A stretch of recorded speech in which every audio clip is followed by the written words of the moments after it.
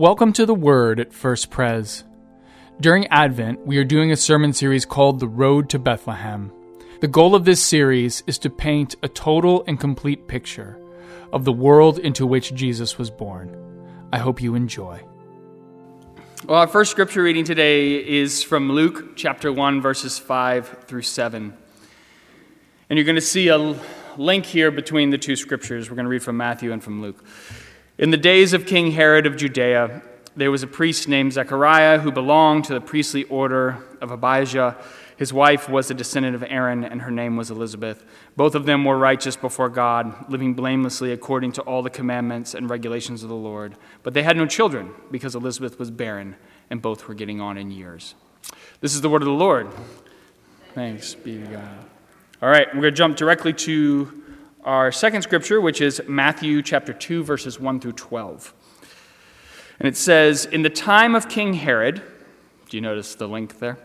After Jesus was born in Bethlehem of Judea, wise men from the east came to Jerusalem asking, where is the child who has been born King of the Jews? For we observed his star at its rising and have come to pay him homage. Now when King Herod heard this, he was frightened, and all Jerusalem with him. And calling together all the chief priests and scribes, he inquired of them where the Messiah was to be born. And they told him, in Bethlehem of Judea, for so it had been written by the prophet. And you, Bethlehem, in the land of Judah, are by no means least among the rulers of Judah, for from you shall come a ruler who is to shepherd my people Israel. Then Herod secretly called for the wise men and learned from them the exact time when the star had appeared.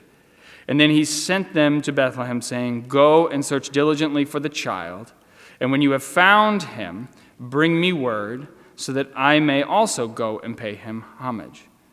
When they had heard the king, they set out, and there ahead of them went the star that they had seen at its rising, until it stopped over the place where the child was. And when they saw that star had stopped, they were overwhelmed with joy. And on entering the house, they saw the child with Mary, his mother, and they knelt down and paid him homage. Then opening their treasure chest, they offered him gifts of gold, frankincense, and myrrh. And having been warned in a dream not to return to Herod, they left for their own country by another road. This is the word of the Lord. Thanks be to God. So I know it's not super Advent-y of me to read that particular passage because Jesus is already born and all that, but you're going to see why I read that and why that matters for what we're doing right now. So I want to start by saying, going back to when I was a young boy, growing up in the Presbyterian church, I can tell you that I understood that Christmas was about two things, presents and Santa. Those are the two things that I understood Christmas to be about for sure. And it wasn't until I was like 9 or 10 years old that I even understood at all that Christmas was about Jesus' birth. Like that was the first time that I got it. But even then it didn't change my focus too much. It was still presents and Santa. Do you all know what I'm saying? Do you know what I'm talking about? So as I got older and I got into high school, that was where really my focus tended to shift quite a bit. And that's where I started to become curious. I was like, well, what is this really all about on Christmas? And when I got to college, that's when I actually started doing religious studies. And I was like, you know what? Maybe I should read the Bible and figure out what is actually going on here. And what's fascinating is, when I actually sat down, I opened the Bible, I started reading it, what I realized was that this whole celebration that we go through is based on two books of the Bible. That's the only two books in the New Testament that actually mention Jesus' birth. And it's actually only 2 chapters out of each of those Gospels. So it's a very short amount of material for Jesus' origin story. There's not a whole lot there. And it's the basis, when we come in and do our Christmas pageants, it's all based on that, just that small amount of information. Now, when I became a pastor, what I realized is that most people in the church, most of you all, probably know that biblical story fairly well. Am I right about that? Like you have a sense of what that story is, right? Well, what I came to realize is that most people in the church, not you all, of course, but other Christians, so most people didn't have a real sense of what was going on in the world at the time that Jesus was born. Like, what were the events that were actually happening? What were the big things that were going on? What was happening religiously, socially, politically, right? Economically? What was going on with that at that time? Most people, if you ask them, They couldn't tell you. And so that's the purpose of our series during Advent, is that I want to paint a full and complete portrait for you of what was happening when Jesus was born. What was the world into which he was born? And so each week, what we're going to do is we're going to take an element of that world and we're going to do a deep dive into it. And we're going to talk about what was happening, what was going on. And what you're going to see is each week we're going to get closer and closer to the moment of Jesus' birth. And that's why this particular sermon series is called The Road to Bethlehem. Now, the best way to understand this series is to think of it geographically. So we're going to start broad, we're going to start really, really wide, right, with the world, and then we're going to kind of get closer and closer and closer until eventually we get to where Jesus was born according to the Gospels in Bethlehem. Does that make sense, what I'm saying? You with me so far? Okay, so to begin our sermon series today, what I want to do is I want to start broad. I want to start with a big perspective. We're going to start by talking about literally the world into which Jesus was born, which was the Roman Empire.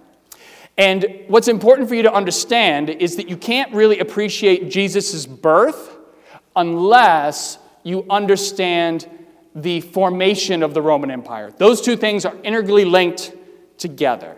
And so if we're going to talk about the beginning of the Roman Empire, we have to go back and actually talk about one of the most famous Roman generals of all time. You know who this person is. It's Julius Caesar.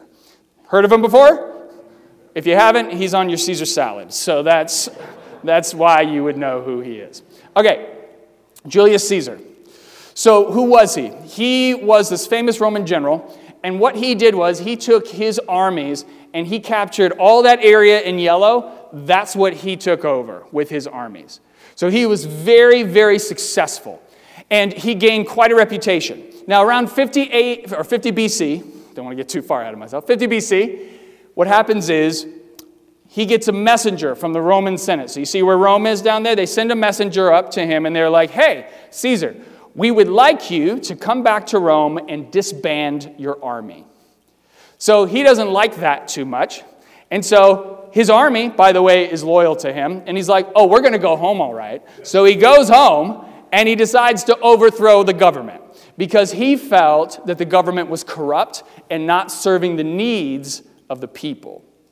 So you have to understand that from the moment Caesar took power, he was beloved by the people. They loved him. They thought he was the greatest thing ever. And the reason why is because he implemented a number of political and social reforms. First thing he did is he implemented a new calendar. It's a calendar we still use to this day. That calendar that he came up with is what we use to this day. And that was a big deal because this universal calendar, it meant that farmers were now able to plant at the same time. They could plant, they could harvest. Everybody was on the same schedule. That was big.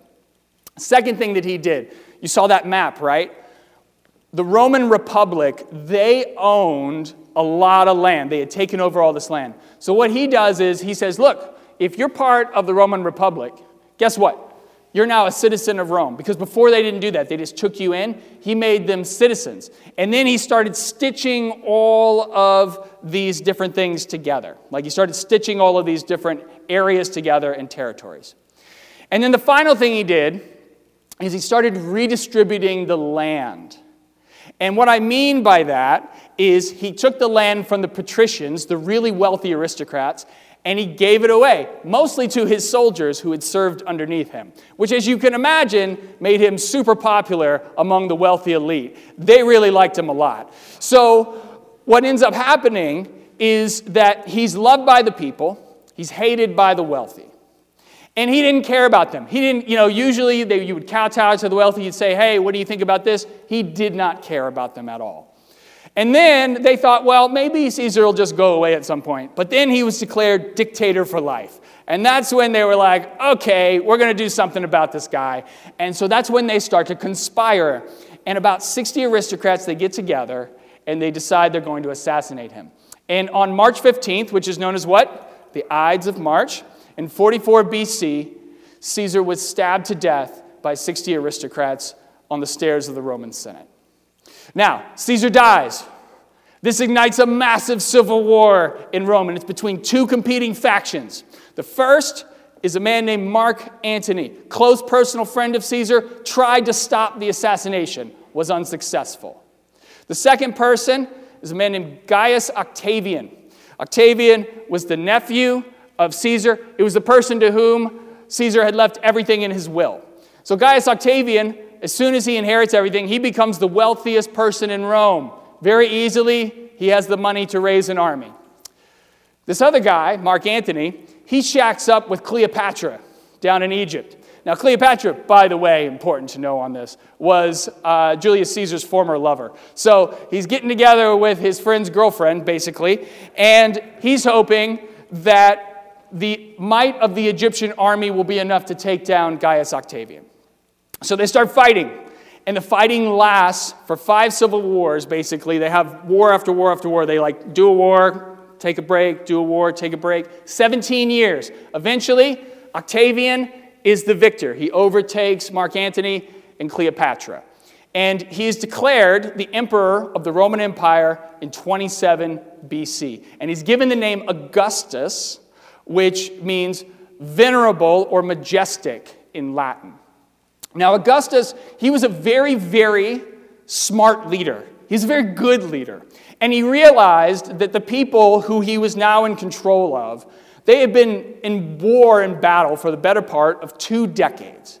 And what he wanted was for his rule to be defined not by war or violence, but by peace. But there were some major obstacles standing in the way of this. And perhaps one of the biggest obstacles was the fact that many of these territories that Rome had kind of sucked up, they didn't want to be territories of the Roman Empire any longer. So he had 2 options at his disposal. The first option was that he could just send in his armies and he could crush them into submission. That was option 1. Always an option, right? Option 2 is he thought, you know what? If I could give the leaders of these territories, the former leaders, because they don't really lead it anymore, but he was going to say, if I could give these leaders the opportunity to save face with their people, then you know what? Maybe I can get under their good graces. And so this became known as Pax Romana, or Roman peace. And it was a very simple idea. Basically, if you were a territory of Rome, you could send an envoy of your leaders to Rome, and you could get an audience with the emperor directly. You could actually speak directly to Augustus. The only requirement was that beforehand you presented an olive branch. Now, what does an olive branch stand for? It stands for what? Peace. Now, do you know in the Bible, this is where Genesis comes in handy, where the olive branch as a symbol of peace comes from? Do you know the story? It's the story of what? Noah and the ark, right? Noah floods the earth, there's the boat, right? And then he sends out a dove, and the dove comes back with what? An olive branch in its beak. So, olive branch, you hand it over. What does it represent to them, though? This is important. It represents that you are submitting to imperial authority. In exchange, Augustus would listen to your needs. He sat down, he listened to you, and then he basically would say, look, I want you to know that we've written everything down that you said, and we're going to have a representative from Rome who is attentive to and lobbying for your needs specifically. And everybody's like, that's great, right? And what that led to, because he did this, was the longest period of peace in Rome's history. Basically, the entire time that he ruled, it was a time of peace. Now, one of the areas that Rome oversaw was an area known as Judea. And Judea was very important because it was an economic thoroughfare. So you can see right up there, all those lines that you see on the screen to your right, those are trade routes into and out of the African continent and into and out of Saudi Arabia, what we know today, right? Those are really, really important. So they wanted to hold on to those, right? So in order to hold on to them, they have to have somebody who's leading that area. And the person who they chose to lead that area was a man known as Herod the Great, or King Herod. And the reason why they chose him is because his father was good friends with none other than Julius Caesar. This is why he was brought to power, is because his dad and Julius Caesar were buddies. This is why it's really important to know the history of those two things, because Herod, he plays a really big role in Jesus' birth narrative, right? You following me? You getting the links so far? All right, so I think it's important for us to take a little bit of time to talk about King Herod. Who was he? Because, like I say, he's a pretty prominent figure in all of this. So he's a very complex man because he was both a very good leader in many ways and a very brutal leader all at the same time. And so we're going to get to the good stuff in a second. Let's start with the brutality first. So what happens is Herod comes in and he ends up taking over Jerusalem in around 37 BC. He comes in with his armies, and he ends up, as he goes through the city, he takes them over. He comes in, and he basically decimates all of his political foes. But then he does something very unexpected, which is that he ends up killing 46 of the 71 priests who are part of what's known as the Sanhedrin. Now, you're probably sitting there saying, I don't know what that means, the Sanhedrin. You do know the Sanhedrin a little bit, though, because the Sanhedrin is basically the governing body of Jerusalem. And when Jesus is sent to the cross, you may remember, Good Friday, he is sent to, initially, the Sanhedrin. That's where he goes to, and then they send him on to Pilate. So they are the governing body. Now, he comes in, and he doesn't just arrest these guys and put them on trial and execute them. You know what he does? He sends his soldiers to their houses. They break down their doors, and they murder these priests in front of their families. So this guy, he was sending a very specific message. You're either with me or you're against me, and if you're against me, this is what's going to happen to you. It sent a very clear message, and they got that real fast. And so essentially what he was doing was he was consolidating power. He wanted everybody with power to be loyal to him. And so what happens is he comes into Rome after he consolidates it, and he rules over this area of Judea for the next 33 years on behalf of Rome.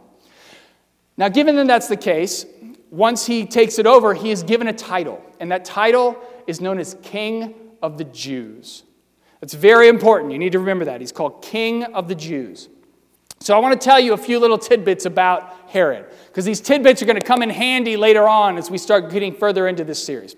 First tidbit you need to know about Herod is that even though he was called King of the Jews, he wasn't actually born Jewish. So when he took over, he converts to Judaism. So he doesn't actually care that much about Judaism. Why does he do it? He does it because he wants everybody to say, oh, yeah, you're like me, right? Like, he converts over and he follows, like, loosely some of the kosher laws, but he doesn't really care that much, which, as you might imagine, what does it do? It puts him at odds with people who are, like, really serious about their Jewish faith. And he wasn't. He wasn't that serious. And for good reason he wasn't that serious. Because here's the thing about people who took their faith super seriously. In Judaism, they wanted to maintain the purity of their culture. Do you know what I mean by that? So if you were very, very Jewish and you had children, you would say, you're not allowed to marry anybody who's not Jewish. That still happens with Orthodox and ultra-Orthodox Jews to this day. They say, like, to their kids, you can marry anybody you want, as long as they're Jewish, right? That's the important thing. So, Herod, he was the exact opposite of this, because he didn't like the fact that it could be such an insular culture, right? When you're only marrying your own people, it's very insular, you're very wary of outsiders, right? He was very different. He loved Greek and Roman culture, so it's called Greco-Roman culture. So he had, like, traveled, he had seen all these things, and he was like, I liked this. He liked Greco-Roman theater. He liked Greco-Roman art. He liked Greco-Roman cities. And that's what he wanted to do in Judea. He wanted to bring all of that Greco-Roman culture to Judea and make it a place that people wanted to come and see. But you can see that there's a tension there, right? Because if you're a super religious Jew, do you want all these people coming in and influencing you? No. But he was really smart in the way that he went about doing this. So what Herod does is he begins this massive building campaign. Massive. And what he decides to do, the first thing he's going to build is he's going to expand on the Jewish temple. He's going to make it bigger and better than it ever had been before. So that's the Jewish temple. You can see it up there to the left. That's what he expanded it into, right? Now, if you're a religious Jew, is that fantastic for you? Absolutely it is, right? Because what do you do at this temple? You go and you worship, right? You sacrifice animals when you go in there so you can be forgiven. Like, it's great. And in fact, to this day, if you go to Jerusalem, you're going to find that part of that addition is still around. It's called the Wailing Wall. Everything else has been knocked down, but you can actually go and see this to this day, which I find to be kind of amazing. So that's what Herod built. That's the part that's still there. So in order to build this thing, though, I mean, you can see how massive this thing is. Does that look cheap to you? No, it's not cheap. So what he does is he has to raise taxes a lot, like a whole lot. But nobody complained because he was employing thousands of laborers, right? He's making all these jobs. And then secondarily, he's giving them a first-rate temple where they could worship their God. You with me so far? Okay. Now, at the same time he starts building this thing, he starts building all the other stuff that he wants to build also. And nobody's going to complain about it because why? Giving him the temple, right? So he starts building amphitheaters so that he can have wonderful productions of plays. He loved plays. He wanted to see those plays. So amphitheaters, so he could have all these things going on there. He starts building ports because you need to have boats that can get in, right? If you want people to come in, you got to have people there. He started building lavish cities for the wealthy. He wanted a place where you could come and vacation. So he started building all these things. And he built fortresses. Why did he build fortresses? Because he wanted a place to hide in case anybody wanted to kill him, which he worried about all the time. This leads me to my second little tidbit that you need to know about Herod, which is that he was super paranoid about losing power. So, an important thing to understand about him, and we know this historically, he was so paranoid about losing power that he murdered his own wife and son because he thought they were going to take power from him. He actually had about 2,000 guards, 2,000 soldiers who were his personal security detail. And some of them were with him, but you know what the rest of them did?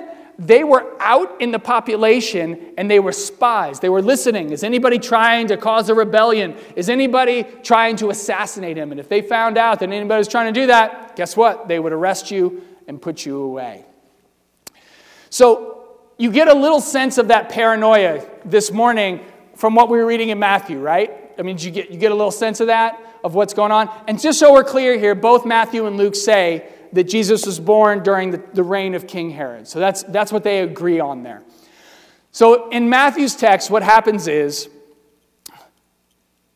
Jesus is born, the Magi come in, right? So technically we're in Advent. We're not supposed to be talking about Jesus being born yet, but I don't care. So anyway, he's been born, and the Magi come in, and Herod, he's like, hey, when you figure out where that baby is, just send me word back, and I'd be more than happy to go pay him homage, which, of course, is implying that he's going to send his soldiers to basically murder the kid, right? Now, I think it's important to say that historically, we don't really know whether or not Herod actually ever heard of Jesus' birth. We don't know. It says so in the Gospels. We can't verify it any other way. But I will say this. I've actually studied Herod pretty closely as a historical figure. And I think even if he did know that Jesus was born, I don't think he would be super worried about it. And here's why. So you have to think about it. At this point, Herod's at the end of his life. And how long is it going to take for this baby to grow up, to actually take power? It's going to take him decades at the least, right? And if you also study what's happening at that time, you figure out that Herod, he had a lot more pressing issues going on. Like he had actual adults who were trying to kill him all the time. So if he hears about a baby who's going to possibly grow up to be a king, I'm just going to tell you historically, I don't think he would probably care that much about that. That would be low on his list of priorities. He was paranoid, but he wasn't crazy. So this is how he ruled his area, though. This is why he was called the King of the Jews, right? Which is an interesting thing. He's called King of the Jews, right? That's his title. Do you remember when Jesus comes before Pilate? There's an interesting little interaction he has. Now, Herod, by the way, he dies not long after Jesus is born. And then 30 years later, Jesus is before Pontius Pilate. And Pontius Pilate says to him, he says, hey, are you the King of the Jews? And Jesus says, I love Jesus' answer. This is going to be important. He says, you say so. Now, why does Pilate ask him this question? Well, Jesus calls himself the Messiah, and that word Messiah in Hebrew means king, right? So what's happening in the scripture? What's happening is you have two kings of the Jews, right? Herod and Jesus. But they have very different management styles, do they not? All right, so Herod, his management style is, you are going to do what I say when I say it, and if you don't, I'm going to use force and violence to make you submit to my will. Yes? All right. Jesus, that is not his management style. Jesus is kind and gentle and meek and humble. And for Jesus, his way of dealing with things is he says, if you would like to submit to my will, that is your choice. You may choose whether or not you would like to follow me and be under my rule. And I think that this is so amazing because when you think about it, right, when Pilate asked Jesus that question, are you the king of the Jews? And he says, you say so. You get a say in whether or not Jesus is your king. And I think that idea, that concept, is so incredibly genius. Like, to me, that is the genius of Jesus' messiahship, is that you get to choose whether or not you're going to follow him. Because think about it for a second. If I come up to you and I say, do this for me, you're going to do this, and if you don't, I'm going to come after you. What is your immediate reaction to that? You're going to be like, yeah, I'm not going to do that, right? Because your immediate reaction is no. Your immediate reaction is resentment, isn't it? You resent when somebody tells you you have to do these things. And that's what happened to Herod. Why did he have to worry about people coming after him all the time? Because he was trying to force them to submit to his will. And of course that's going to create resentment. And of course that kingdom is going to fall as a result. But when you get to choose whether you want to be part of the kingdom, and when you get to choose whether you want to submit to Jesus' will, well, that's a totally different story, because you can walk away whenever you want to, and you can enter whenever you want to. And that kingdom will never fall. And so you have two kings of the Jews, Herod and Jesus. And so I pose a question to you this morning, which is, who is your king? Who's the ruler of your mind and your heart? Who's the person who determines how you live your life and how you make your decisions? And I know some of you might be sitting there saying, well, I don't really have a king one way or the other. I make my own decisions. And I would say that's not true. We all have somebody. There is something out there that pushes us forward. And I'll give you some examples of what I mean by this. So for some of you here, it's a political leader or it's a political party. Because what do you do during your week? I know that there's a number of people who during the week, they listen to the radio all the time, they watch the news all the time, and they're listening for the message from that party. And I know for some people, you don't care about politics, but you're going to listen to other people. You're going to listen to celebrities. You're going to listen to actors. You're going to listen to comedians. You're going to listen to thinkers. Those are the people who you're going to be allowing to speak to you because you want to hear from them what they have to say about the world.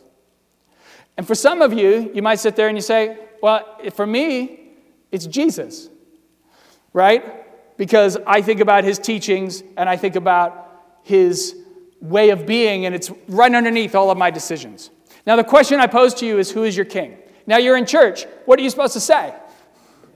You're supposed to say it's Jesus, right? But let me help you with this answer a little bit. Because here's the thing. I'm a pastor. I literally think about Jesus all the time. All the time. And it is really, really hard for me to put Jesus' teachings and his way of being at the forefront of my thinking. That's hard. And I do it literally, I breathe it 24/7. And it's hard for me to do it. And the reason why it's hard is because Jesus' way of life is challenging. It's not natural to who I am, right? It's not natural for me to want to be selfless all the time and to serve the needs of people all the time. That's not my natural way of being. It's not natural for me to love the people who are against me and to try to embrace them with grace. That's not easy for me to do. But Jesus calls on me to do those things, and so I try to do them. And the only reason I can do that is because I'm constantly thinking about it. But here's the thing. For many of you, how long are you here during the week? You're here at this church for what? Like an hour? And then even if you're getting up in the morning and you're reading a devotional, you're doing a Bible study, Are you really thinking about it all the time? What is feeding you in your mind? And I'm going to say this, and I know people are going to get pissed off because I say this, but I think it's true, which is that if you're watching any kind of 24-hour news program, I don't care whether it's liberal, moderate, conservative, turn that stuff off. Because that stuff right now is just feeding your mind. It's feeding you. And you just need to get rid of that and get it out, because that's going to influence you way more than 1 hour here on the week and sitting here for, doing a 20-minute devotional in the morning. If that stuff is feeding you, that's going to be your king. There's just no other way about it. So if you really want Jesus to be your king, when you have the inclination to watch that stuff or to look at that, you should open your Bible and actually read what he's talking about there. Because unless you're reading it and thinking about it all the time, you can't have it as your king. You may want to say Jesus is your king, but to actually do it is a completely different thing. And so I think our first step on the road to Bethlehem, in my opinion, is for us to make a decision. Who is our king? And if you're going to say my king is Jesus, which I hope you will, I hope that you'll actually make the decision to try to take his teachings and make them a part of your mind and your heart. And that you'll take the time to really believe in the things that truly matter so that we can be a group of people who creates God's kingdom here on earth. Amen. Thanks for listening. And if you want to learn more about First Presbyterian Church of Arlington Heights, please visit www.firstpresah.org for more information on service times, directions, and to learn more about the First Pres family of faith.